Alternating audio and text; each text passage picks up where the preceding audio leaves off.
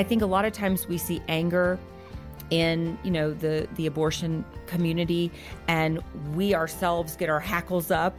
Abby Johnson on Focus on the Family Minute, sharing how to interact well when you disagree. And we say, how can you not see what you've done, right? And we lash out, particularly on social media. We lash out and we then become angry because they're angry, and maybe we don't say the kindest things, right? I think what we need to recognize is that there are walking wounded among us everywhere. Yeah. And a lot of times their anger is really hurt. It's just that their hurt is so deep, they don't recognize. Yeah. They don't recognize what's really going on inside of them. Looking past the anger to the possible pain is a vital first step to loving others well. Hear more from Abby today at FamilyMinute.org.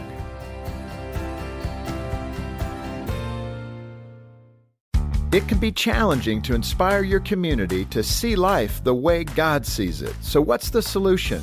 Well, on June 15th, Focus on the Family is hosting See Life 24. And no matter where you are or who you are, you can be a part of this free event with speakers like Ben and Kirsten Watson and real stories about choosing life. See Life 24 will inspire you to translate your faith into action. Register today at seelife24.org.